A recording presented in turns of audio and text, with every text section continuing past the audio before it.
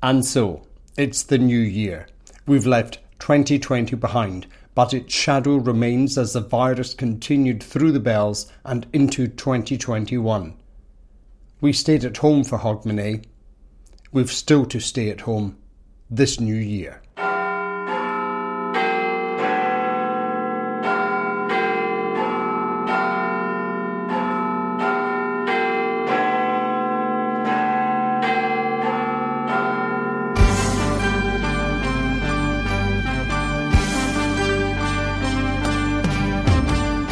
A new year and a new vaccine is rolled out to protect Scotland. Holyrood rejects consent for Boris Johnson's Brexit deal. And the multi-million-pound fight for Scottish potato farmers. From Caledonia Media, I'm Charles Fletcher with Scotland's favourite political show, The Week in Holyrood.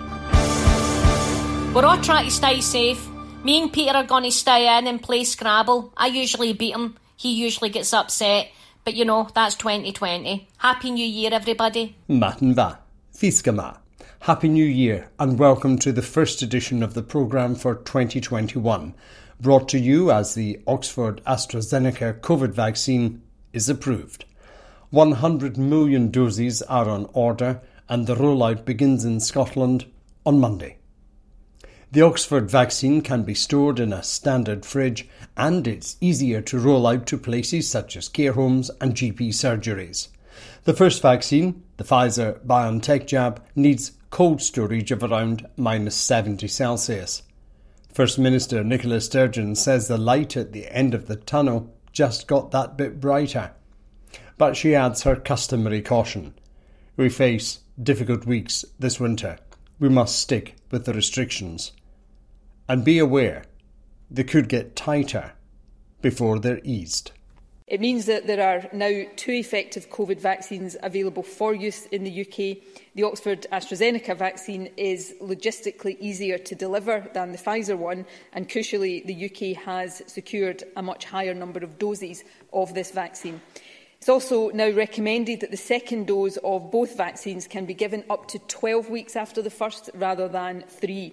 That means we can now prioritise providing a first dose to as many people as possible, rather than providing the required 2 doses in as short a time as possible. And that will allow more people to be vaccinated more quickly. We have been preparing for the deployment of the Oxford AstraZeneca vaccine for some time, and I can confirm that it will be administered in Scotland from Monday, the 4th of January. As of Sunday, more than 92,000 people had already received their first shot of the Pfizer vaccine, but today's news means that more people will get their first dose of a COVID vaccine much sooner than originally anticipated.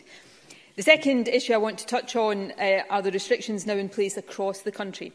On Boxing Day, Orkney, Shetland and the Western Isles and some other island communities moved to Level 3 protections. However, at the same time, the rest of Scotland, which is, of course is the vast majority, moved to Level 4. That's not the way any of us wanted to end 2020 or indeed start the new year, but these new restrictions do reflect the severity of the threat that is posed by this new variant. Analysis done by Public Health Scotland shows that yesterday, 42.8% of positive tests processed for Scotland in the Lighthouse laboratory network had the S-gene dropout that is indicative of this new strain. That's higher than the 38% suggested by ONS analysis for the week beginning 14th December, and that in turn compared to just 6% at the end of November. So this new strain appears to be fast becoming the dominant one circulating in Scotland. And that is obviously a cause for real concern, given that it is thought to be significantly more transmissible. As I indicated before Christmas, the severity of this challenge means that we simply cannot rule out the need for restrictions that are even tighter than those in the current Level 4. We continue to assess the situation carefully, indeed on a daily basis, and we will keep Parliament updated should any changes be required over the remainder of the festive period. As we learn more about the new variant, we also continue to review when pupils can safely return to classrooms. The new strain has already made a normal scheduled return impossible, but we continue to assess whether it will be possible to reopen schools as planned on the 18th of January. That is what I think we all want, and to be clear, that remains our planning assumption. But we will continue to put the safety of pupils, teachers and staff first, and of course we will ensure as much notice as possible to parents of any changes we consider to be necessary. For now, of course, it is vital that we all do as much as possible to suppress transmission. That means limiting our interactions with people in other households beyond those which are absolutely essential. And to remind everyone, our very strong advice right now is that people should be staying at home just as much as possible. And when we do go out, we should stay as close to home as possible. With a few limited exceptions for essential purposes, none of us should be visiting each other's homes right now. None of us should be travelling to other local authority areas, again, unless it is for an essential purpose. And there must be no non-essential travel between Scotland and other parts of the UK, and that advice also applies to overseas travel. So as this awful year draws to a close, let me again thank everyone across the country for your sacrifice and patience and for looking out for each other.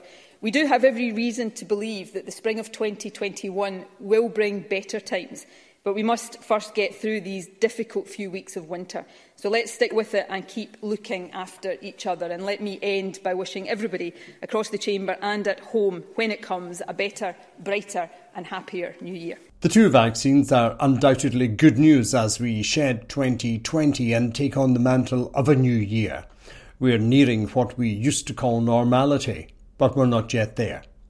Let's meet the party leaders. First, Ruth Davidson, Conservative Group Leader at Holyrood. We will all welcome the news of the Oxford AstraZeneca vaccine being approved and look forward to Scotland's share of the 100 million doses which have already been purchased by the UK Government being delivered.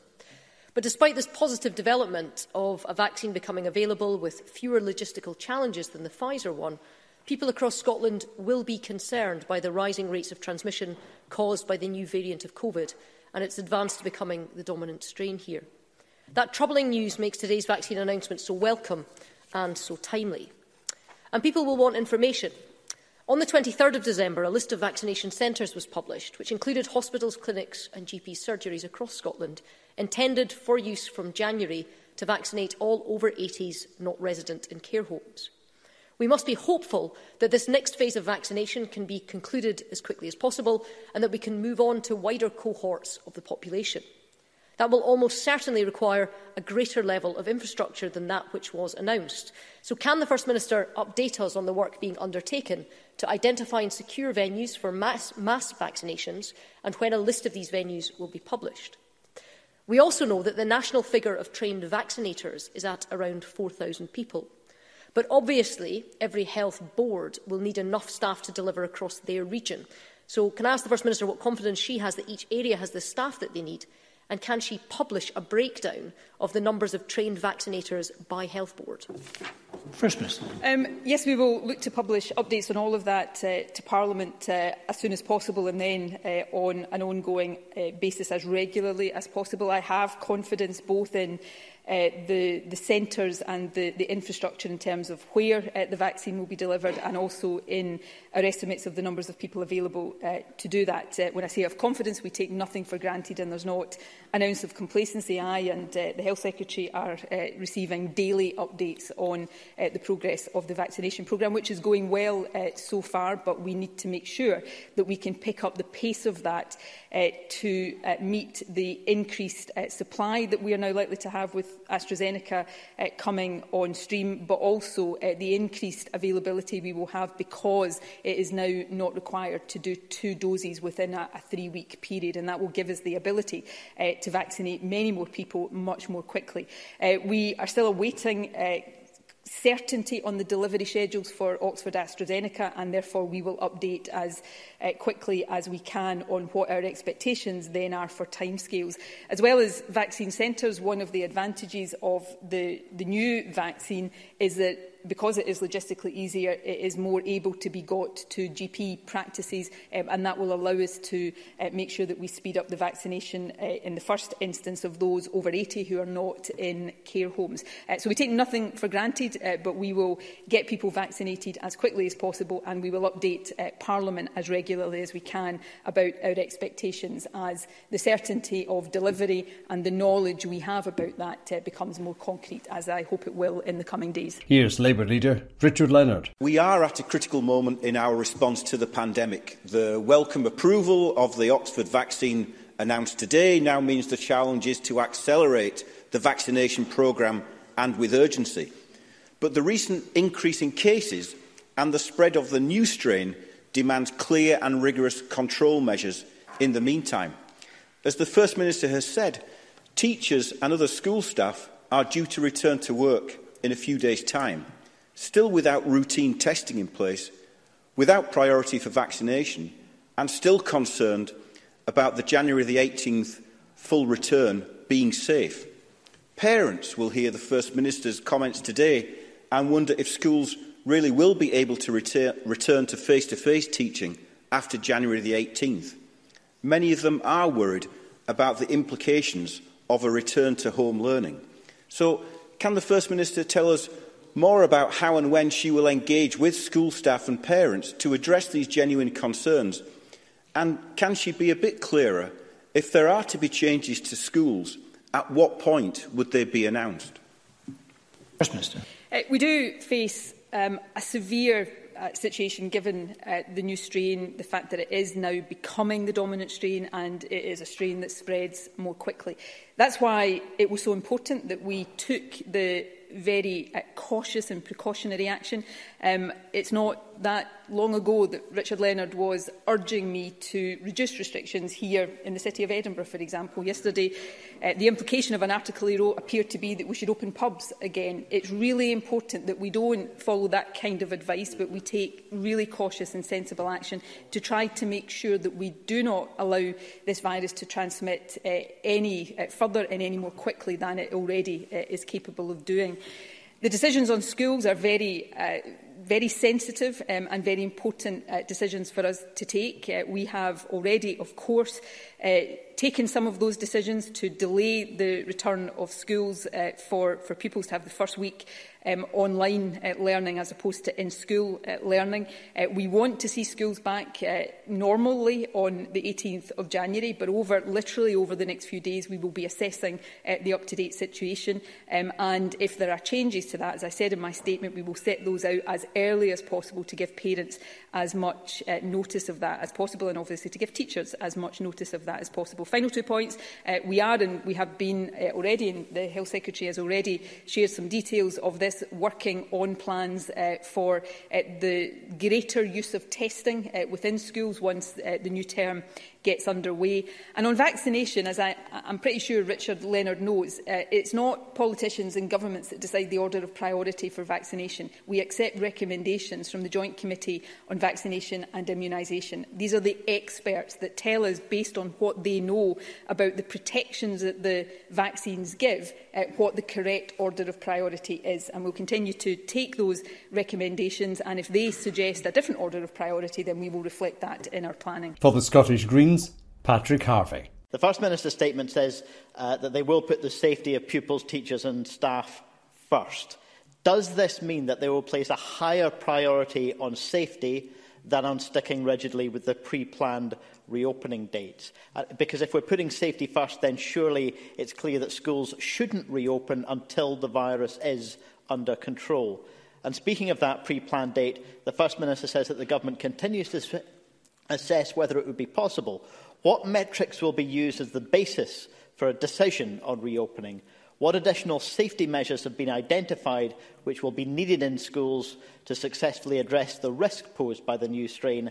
Are these measures already being put in place, or are schools themselves unclear what these measures will be? And in relation to the last point, the First Minister just replied to Richard Leonard. What advice is the government receiving at the moment on whether teachers and school staff should have prioritised access to the newly increased vaccine capacity? First Minister. Firstly, we've always put safety first when it comes to schools and when it comes to the country more generally. Perfectly understandably, there will be differences of opinion in the case of schools between some teachers and the government about what putting safety first means. But safety has been and always will be the driving imperative. Part of the safety of children overall, of course, is having them as far as possible in full-time education, learning with their peers, as close to normal as possible. But we will not compromise on safety, and the figures around transmission in schools, both for young people and looking at, I think this is from memory, ONS analysis, COVID cases amongst teachers compared to other professions, suggest that we have been able to have schools open safely. This new strain changes some of these assumptions because of its faster spreading nature, and we have to take that into account. So in terms of the metrics we look at the overall rate of community transmission. Right from the outset of this, we have been very clear to say that that one of the conditions for schools being open in normal is community transmission that is under control. So that will be the judgment that we are making. But let me be very clear, the safety of pupils, of teachers, of other staff in our schools has always been paramount and always will be paramount. But part of what the rest of us have to do to try to make sure we have the conditions for schools being open is do all of these other things to suppress the virus, which was part of the point I was making to Richard Leonard. Part of the reason why we have to have some places that adults enjoy going to closed right now is part of that broader effort to suppress. On the advice around vaccination, the JCVI advice is published. It has the phase 1 order of priority. If the JCVI changes that, obviously teachers will be in some of those categories in terms of some people with health conditions, but if that changes, then we will reflect that in our planning. And of course, once we go into the next phase, which is people under the age of 50, there will be advice then that we will consider on the order of priority around that. So we will continue to take advice and act on the basis of that advice, because that is what the experts say is the most sensible approach given what we know about this virus, this vaccine, and how it operates and the protections that it delivers. Lib Dem leader Willie Rennie. The First Minister talked about the NHS being under pressure. I have a letter dated the 21st of December from John Conaghan, the Interim Chief Executive of NHS Scotland, and it states that boards can pause all non-urgent elective and routine services during January and February. Now, the waiting lists and times are already very long, with people suffering pain and discomfort. So can the First Minister give us an indication as to how many boards she understands will be pausing all these services? That will vary depending on the prevalence of the virus in different areas. We want that to be kept to a minimum. We want health boards and the health service generally to get back to normal as much as possible. The remobilisation of services process has been underway. Obviously, there is also a need to have greater infection prevention and control procedures in place during COVID, and therefore that will continue to affect the numbers of patients being seen. But we are working with health boards to try to keep that process going while they also deal with and treat and care for patients with COVID. But that comes back to the central point. We will be more able to do that in every health board area and across the country as a whole if we get and keep the levels of infection down. Our health service is working under extreme pressure. I want to take the opportunity again today to thank everybody working in it. Many of them will never have experienced pressure like this. Right now, and this obviously is not something we can be complacent about, our bed numbers of COVID patients in hospital beds and in ICU are below the peak we saw in April. ICU particularly quite significantly below the peak. Hospital beds more generally less so, but still below that peak. If we suppress this and keep it suppressed or get it more suppressed, we can manage to continue that, and that then creates the space for us to open up and remobilise more of the services that NHS boards want to be doing. Scotland's Rural Economy Secretary has pledged to do everything possible to reverse the damaging impact of the UK's trade deal with the EU for seed potato farmers. More than £15 million of business rests on restoring the EU export market for Scotland's quality seed potatoes.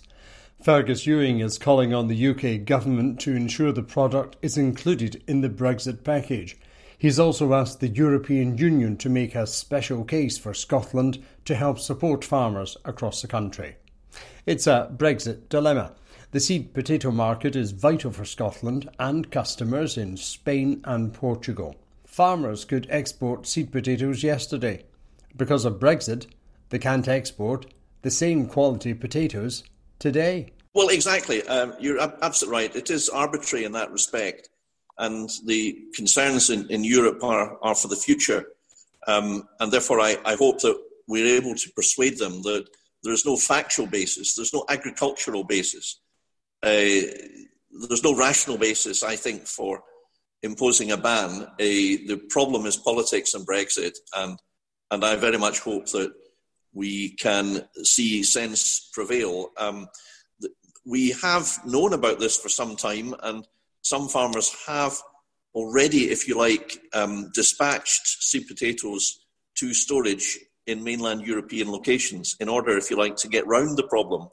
But you see, there's no big Brexit barn in Brussels that we can store potatoes in. I mean, it's not normal trade that you would send them into intermediate storage in transit. I mean, special arrangements have been made, but that's only possible for a limited quantity. So one expects that very serious commercial problems will arise in the next few weeks, and that's why I'm spending the time over the Christmas period in speaking with UK counterparts, with industry leaders, and we'll be pressing home this in the next few weeks. And no doubt it will be raised in the Scottish Parliament and in Westminster as well, Charles, because it's the most clear and demonstrable Brexit problem that has arisen right before the transition period is even over. And it's just undeniable for any Brexiteer that this problem has arisen simply because of Brexit. So in that respect, it stands alone at the moment.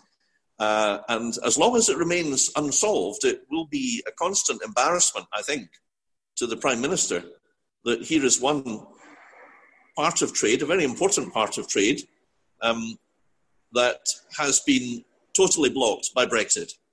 It will be a constant daily embarrassment. And more important than that, a very real problem for many hard-working Scottish farmers and those involved in the supply chain. You're listening to the New Year edition of The Week in Holyrood. I'm Charles Fletcher. Thanks for your company. Still to come in the next half hour, Holyrood rejects consent for Boris Johnson's Brexit, plus a New Year message from the actress Janey Godley. So we turn to the story that's been running for 40 years and more. It's been argued over for the past 4 years, and the House of Commons took barely 4 hours to scrutinise it. We're talking, of course, Brexit. It's been approved in London, but the Scottish Parliament has refused consent for Boris Johnson's Brexit package. MSPs were recalled from the Christmas recess to debate the legislative measure of consent at Holyrood. They united to tell Boris Johnson they are dissatisfied with his Brexit deal and claim it's a disaster for Scotland's fishing and agriculture and not up to much across the whole economy. Members rejected the proposition with the exception of the Scottish Tories. They embraced it and said everybody else was wrong. Our coverage of the tale of two parliaments begins in Edinburgh with the First Minister Nicola Sturgeon. Enjoy the debate. It's a sparky one. Brought to you from Caledonia Media for Scotland's Community Radio Network. Today, the SNP and I hope Parliament will vote on principle.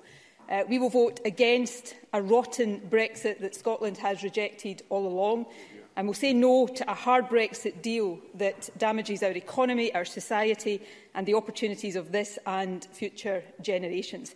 I'll say more on that shortly, but first let me issue a challenge to Tory MSPs who say we should be backing this deal. If you support this deal, then set out for us today, in clear and simple terms, what the benefits of it to Scotland actually are. And then tell us how it comes close, even close, to honouring Scotland's choices. Now, my prediction is that the Tories will do none of that today, because, quite simply, they can't. Far from respecting Scotland's democratic wishes, this deal rides roughshod over them. And compared to EU membership, it has no benefits, only massive downsides. And to the eternal shame of the Tories, it even betrays wholesale the promises made to Scotland's fishermen. So bereft of any positive case, what we will hear instead today is desperate diversionary nonsense. They'll say that we have to back this deal, not because it's any good, presiding officer, but because the alternative is worse. That, frankly, is an insult to Scotland's intelligence.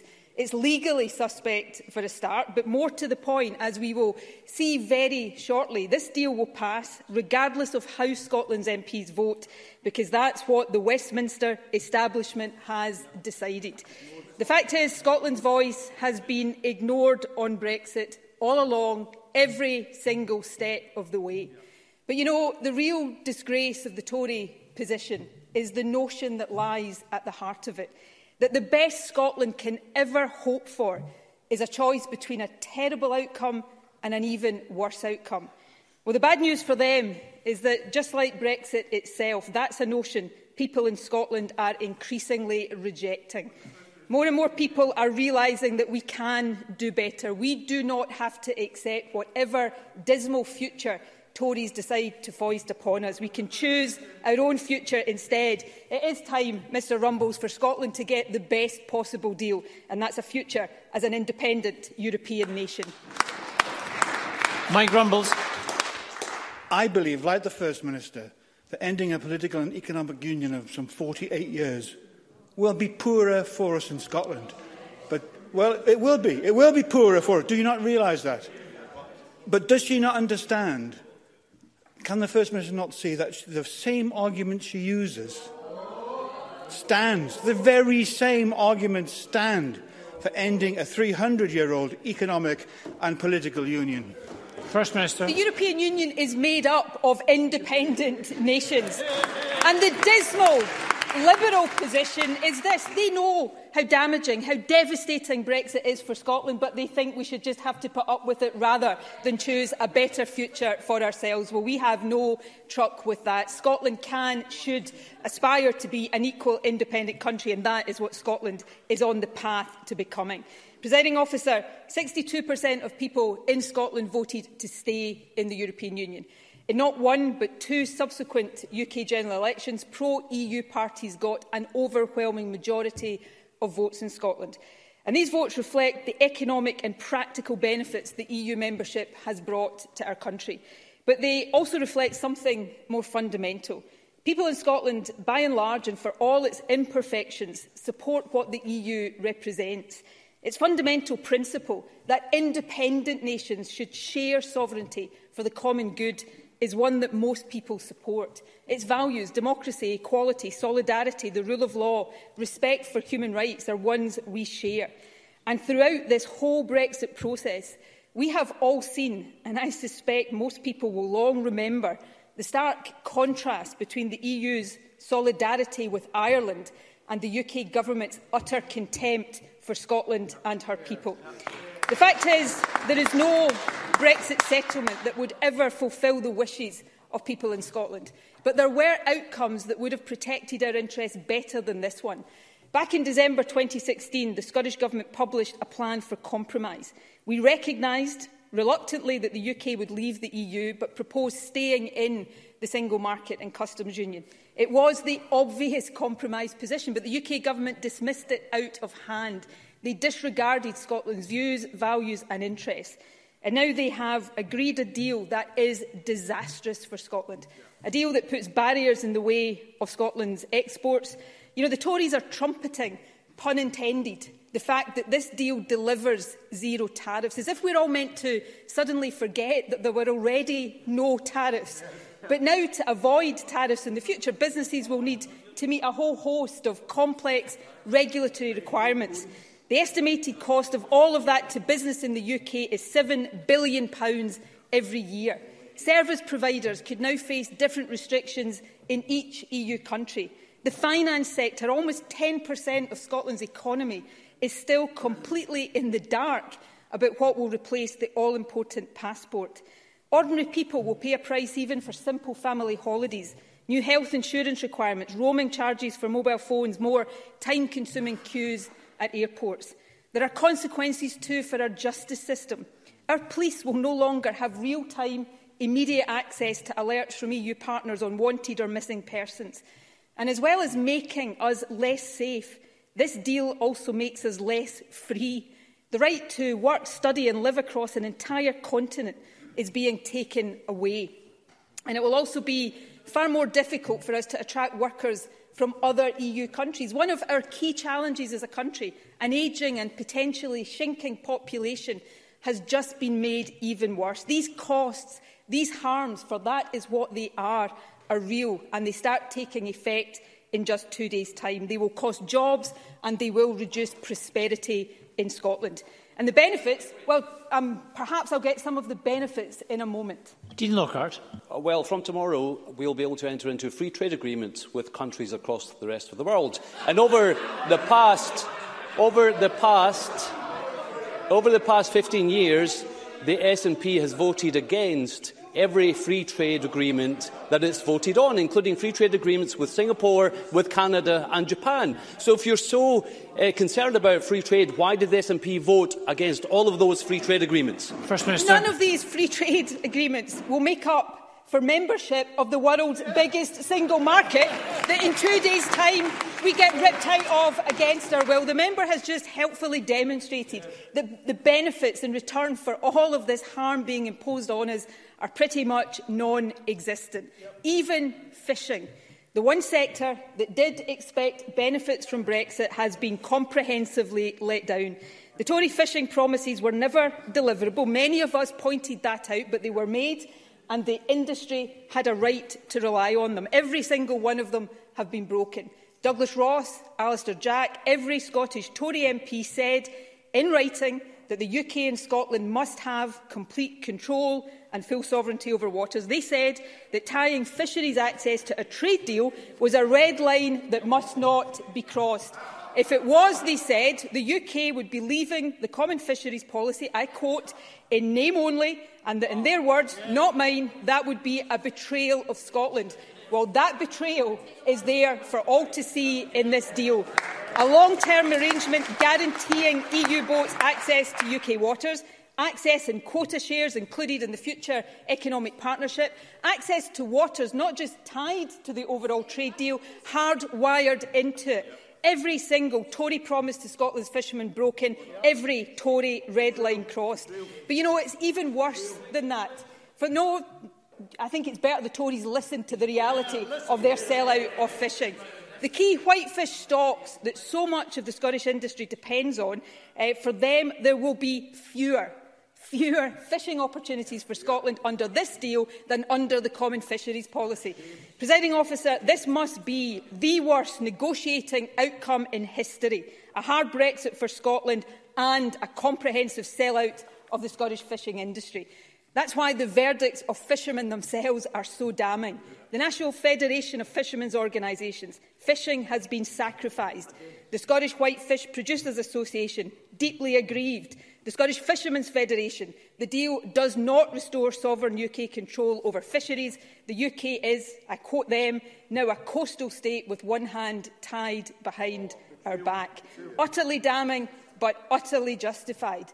The fishing industry, misled by the Tories, sold out by the Tories all over again. Betrayed by the Tories on the way into the EU, betrayed by the Tories on the way out.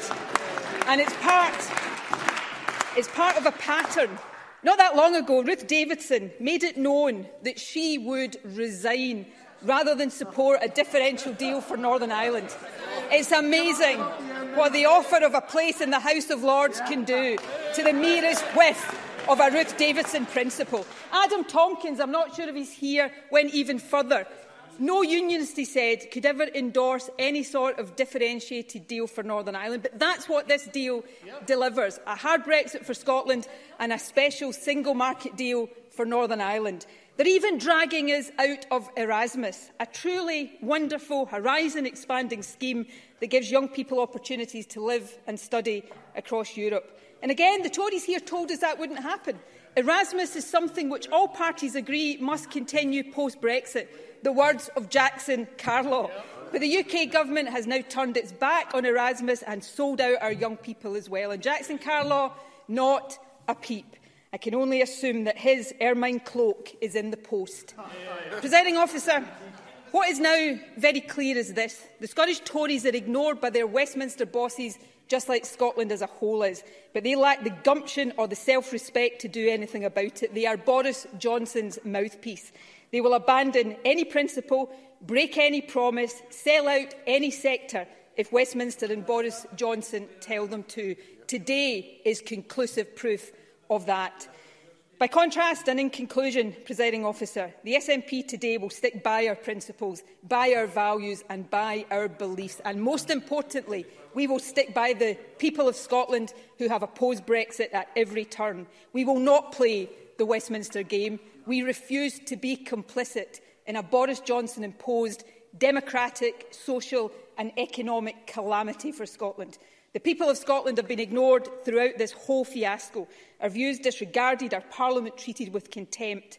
For Scotland, we now know beyond doubt that the Westminster system is broken beyond repair. We deserve better than a dismal choice between a terrible deal and no deal. We deserve the right to choose the best deal of all, a future as an independent European country. It is only through independence that we will ever get to choose the future we want. Independence, that is the deal that so many people in Scotland now do want, and we will have the right to choose it. Well, while it was voted through at Westminster, Conservative group leader Ruth Davidson launched an astonishing attack on the First Minister in Edinburgh as she led her troops into the lonely lounge of supporting consent to Boris Johnson's deal. This week's vote is not about EU membership. The United Kingdom hasn't been a member of the EU since the 31st of January. We've already left and there's no going back. The only options on the table are the deal or no deal. And if you vote against the first one, then you're inescapably voting for the second one. And all but the dimmest and blindest SNP loyalists can see that. Presiding Officer, in 10 years as an MSP, I don't think I've ever quoted Wings Over Scotland. And I'm not sure which one of us will be more surprised that I've done so now. But that is a pretty succinct summation of where we are. Because this isn't about overturning the referendum or refighting the arguments of the past or some mythical other deal that's just over the next hill. And the facts aren't dependent on which way you voted. Leave or remain, it is undisputedly true that we ceased to be a member of the European Union 11 months ago, and a transition period was put in place that will end by law tomorrow. Those are the facts on the ground. They are the realities against which today's debate is taking place, and they are the backdrop against which a legislative consent motion is being requested. They also provide the context within which the SNP's contortions over the last 48 hours need to be judged. Because they would have us all believe that this is a matter of principle for them, that they are only acting in Scotland's interest, but the truth is the exact opposite. They are acting in their own narrow, nationalist self-interest by voting today against the very thing that they have spent months demanding to be delivered, an EU trade deal. A trade deal that the SNP demanded is on the table, negotiated by the UK and the EU, supported by the President of the EU Commission and the European Council, formally approved by the EU ambassadors, and will only come into effect if it is passed by the Parliament on these shores. And if this deal isn't voted for, the UK will leave without a deal, because there is no other option. So let's see what Nicola Sturgeon thinks of no deal, shall we? Leaving the European Union with no deal would be devastating for the Scottish economy. It looks as if the UK could leave without a deal, and that would be catastrophic. No deal should simply not be allowed to happen. The Prime Minister has set the UK on an almost inevitable course to no deal. This position that it has taken makes it very difficult to see how a deal can be struck with the EU, and I think that would be catastrophic for Scotland. In reality, he is pursuing... I'll wait till I finish reading this Nicola Sturgeon before I hear from this Nicola Sturgeon, so give me a moment. In reality, he's really pursuing a no-deal Brexit, and I think that is extremely dangerous for Scotland, indeed for the whole of the UK. We know the work that we've done on the impact that would have on jobs, on the economy, on our university, and on almost every aspect of society in Scotland. I think it incumbent on all of us who think that this is the wrong outcome to do everything we possibly can to block it. I, the Scottish Government, the SNP, will work with others to do everything we can to block his plan for a no-deal Brexit, which would do catastrophic harm from Scotland. And on Christmas Eve, less than a week ago, a deal is better than no deal. On you go. Firstly, it's no wonder the European Commission President backs this. The EU got everything they wanted out of it.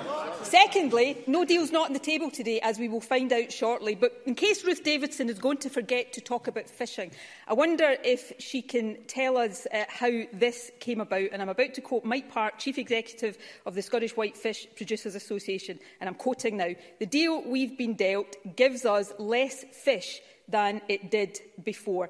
Can Ruth Davidson, having made all these promises to our fishermen, explain to us how exactly did that come about? Not only does Scotland's fishing fleet get more fish over time, we become an independent coastal state, we also get access to fish processors to market, which is exactly what she asked for. So let's be clear. She is voting, and not on this one, she is voting for no deal. And let's be clear what voting against this deal would do. To vote against this deal, you wanted answers on what this is going to do for the UK, so I'm giving you them. To vote against this deal is to vote against zero trade, zero tariffs, to vote against deep security intelligence cooperation, never before offered by the EU in such an agreement. It's voting against participation in science, in research and space programmes. It is voting against agreements for airlines and hauliers. It is voting against securing access to our fishermen to market for their products. And it is voting against recognition for geographical indicators like Scotch witchy, like Stornoway black pudding and like our smokies. So if the First Minister can tell us why she hates Arborough smokies so much, she can go right ahead. Why do you hate the smokies? First Minister. Firstly, every single thing that Ruth Davidson has just listed there, we had as members of the European Union. All of that we are losing to get a worse deal to try to retain some of it. But Ruth Davidson didn't respond. She said that the fishermen have more fish now. I quoted the Chief Executive of the Scottish Whitefish Producers Association: "The deal we've been dealt gives us less fish than before." She still hasn't explained how that could possibly have come about from a Tory party that promised the world to our fishermen. Will she do so now? The fishing fleet will build up. It has 5 years to build up our fishing fleet. We'll become an independent coastal state and, crucially, has access to market. Order. So how have we got here? How have we got here when Nicola Sturgeon said that her party, her government would do anything, they would work with anyone to get a deal? And when a deal is presented, when it's backed by the EU, by Scotland's businesses, when it will stop the very no deal that she says she wants to avoid at all costs, what does she do? She orders her troops into the Westminster lobbies, carrying the no-deal Nicola banners high. Throughout this entire process, when it has come to the big calls, the SNP has asked one question of itself. Not what can be practically delivered, but how can Brexit be used to crank up grievance and promote the only thing that Nicola Sturgeon has ever cared about: independence. Today, they had the chance to show that they were prepared to change course, to expect the indisputable facts that the UK left the EU on the 31st of January and that tomorrow we leave the transitional arrangement. And today they had the chance to do the responsible thing and help lay a firm foundation for our new relationship with the EU.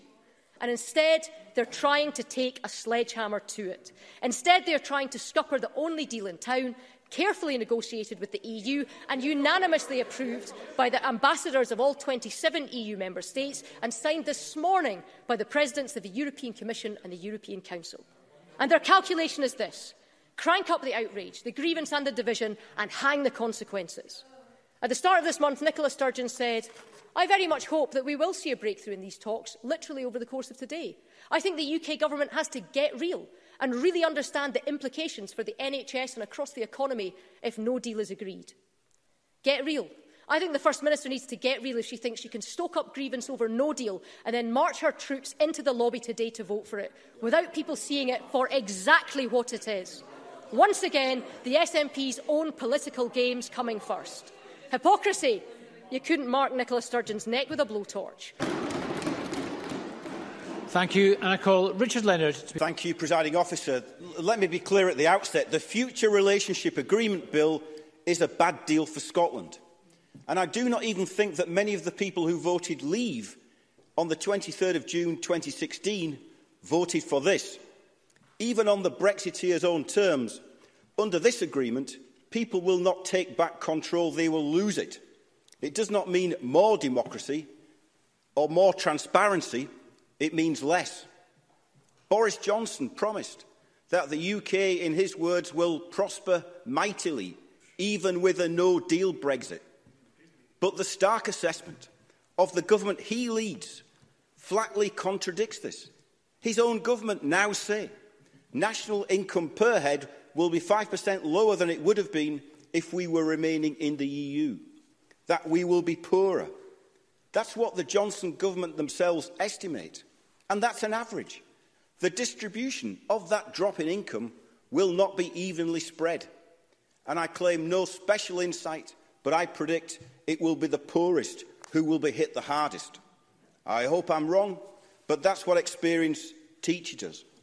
For businesses and workers, even entire industries, in just over a day's time, there will be new barriers, new frictions, bundles of new paperwork. There will be new costs, and it will be damaging. And it is a measure of the irresponsibility of the Johnson government that it is prepared to leave businesses and working people barely a week to adjust to these significant complexities and these new arrangements. A week. That's irresponsible government under any circumstances. But in the circumstances of the biggest economic recession for 300 years, in the middle of an economic shock and rising unemployment caused by a global pandemic, it is an abdication of responsibility without modern parallel. So I have to say this. A vote against the proposition in Westminster today is to risk the chaos and damage of a no-deal outcome. And you can't say, by voting against it, as SNP MPs will do today, that wasn't what we meant. That's what will happen, which is why Labour MPs will reluctantly vote for the deal, because the alternative would be chaos. But there is no reason why even an initial ratification could not be subject to the scrutiny it merits in both our parliamentary democracy, including in this Parliament, the Welsh Senate and the Northern Ireland Assembly, but outside in the country too. There are other things that concern me, that ought to concern us all. Fewer than 1 in 5 large businesses in Scotland today are now Scottish-owned. 82% are not. Over half of all businesses' turnover in Scotland is now generated by businesses with their ultimate base outside Scotland. Over a third of all workers are employed in these firms. That's nearly 700,000 jobs. Yes, I'll take. Ms Davison. To talk about the voice of business in Scotland, the head of the CBI in Scotland has said a negotiated deal between the UK and the EU brings with it a slew of immediate benefits. For starters, it will protect jobs under pressure from the pandemic via duty and quota-free trade. In short, the size of the prize is real. Ending years of division and delay by securing an agreement with the EU will help our economy during the biggest challenge of our generation. Does he accept that? And what on earth is his party in the Scottish Parliament playing at when his colleagues down south are at least doing the responsible thing? Richard Leonard. We're not playing at anything. We're making a serious intervention in an important democratic debate, which is about the future of devolution, about the future of the Scottish economy and about the future of jobs and people's livelihoods. It's much higher. It's much higher, that exposure to internal investment and therefore internal potential disinvestment than other parts of the UK. And here we have in this treaty, which the Conservative Party sign and support, that guarantees the freedom of movement of capital but does not guarantee the freedom of movement of people. In fact, when it comes to people, it is words like temporary, it is words like business visitors, it is independent professionals, and so an abrupt end to the opportunities to live and work across the continent for people. Erasmus is gone, ending opportunities for students to work and study across the continent. The commitments on labour and environmental standards are weak and considerably weaker than even the optimists expected. So we will support the motion today, just as we hope others will back our amendment. For us, the priority is dealing with these economic shocks, not detonating more, which the SNP has in mind. It is dealing with the national emergency before us in a spirit of cooperation and renewed determination. It is to seek to get powers repatriated from Europe to this Parliament, like unemployment law, health and safety, public procurement. That is the best way to defend democracy, and that is the best way to stand up for Scotland. Thank you, Anna Colin. Patrick Harvey to be followed by Willie Rennie. This is a day of broken promises, but then it could never have been anything else. UK voters were promised all the benefits of EU membership and none of the costs. Today we see xenophobic British nationalists cheering as new barriers of bureaucracy are erected, as hard-won standards which protect us at work, in what we eat and even in the air we breathe are put at risk, and as our family of nations is presented as rivals at a time when the world needs international cooperation more than ever. But in many ways, it's still something the Brexiteers campaigned for and did deliver, which pains me the most: the end of free movement. It was Ruth Davidson who, after the Brexit vote, said we should absolutely stay in the single market. And it's Ruth Davidson who has now accepted a peerage from that same hard-right populist Boris Johnson so that she never needs to face democratic accountability again. Thank you, Anna Colin. Willie Rennie. Thank you, Presiding Officer. This debate needs a bit of realism. This deal is going through. It is going through because Boris Johnson has an 80-seat majority. He has his Eurosceptics on board, and even the bulk of the Labour Party is backing it. So no deal has finally been taken off the table. But just because we accept Brexit is happening, that there is a deal and that it is going through, does not mean we have to like it. We are realistic, but we won't swallow our deep reservations about Brexit, and especially this deal. In no way is anyone compelled to vote for something that they think will be bad for this country. And after all the Brexit chaos this Conservative government has inflicted on millions of people for years, and after the Scottish Conservatives promised they would never back a deal that gave separate treatment to Northern Ireland, that party is in no position to lecture anyone about Brexit today. There should be no surprise that Liberal Democrats can't support the Conservatives on Brexit today, because our support for Europe has been resolute for decades. From the Liberals, no. From the Liberals' support for yes in the 75 referendum, the Gang of Four in the 80s, Paddy Ashdown bailing out John Major to support the Maastricht Treaty in the 90s, to our enthusiastic support for Remain in 2016, and our advocacy for a people's vote for the last 4 years. And so we have said goodbye to the year 2020, the year of ABC, Alec, Brexit, COVID.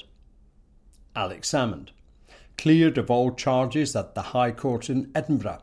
We'll hear more from the former First Minister in the coming weeks. Brexit, it should have been the story of the year, but it will be the story for years to come. COVID, we're getting through it together, an unprecedented pandemic that has touched us all. Let's hope for a better year ahead and perhaps wish we become kinder to each other along the way. Before we go, and with thanks to the actor and comedian Janey Godley, I bring you the First Minister's New Year message just for you. Janey has played a vital role keeping us perked up over the past year. Even Nicola Sturgeon has retweeted Janey's impersonation of Nicola Sturgeon. It's a caricature voice, but you just get the sense. Our First Minister actually loves it. Well, the new year's going to be different. It's not going to be the same Hogmanay we've had every single year. You know how the Hayley the White Heather Club and folk and tartan and kilts and big dresses come in and dance all the way around your coffee table and eat your sausage rolls? That won't be happening this year. We don't want any first footers either. You know how some fella turns up you don't know with a kilt and a black bun? That can't happen either. I'm just saying the pandemic's out there. Don't let COVID-19 be your first foot, or I'll stick my toe up the crack of your bahookie. We're all trying to stay safe. Me and Peter are going to stay in and play Scrabble. I usually beat him. He usually gets upset. But you know, that's 2020. Happy New Year, everybody. I think no other country in the world would get away with that.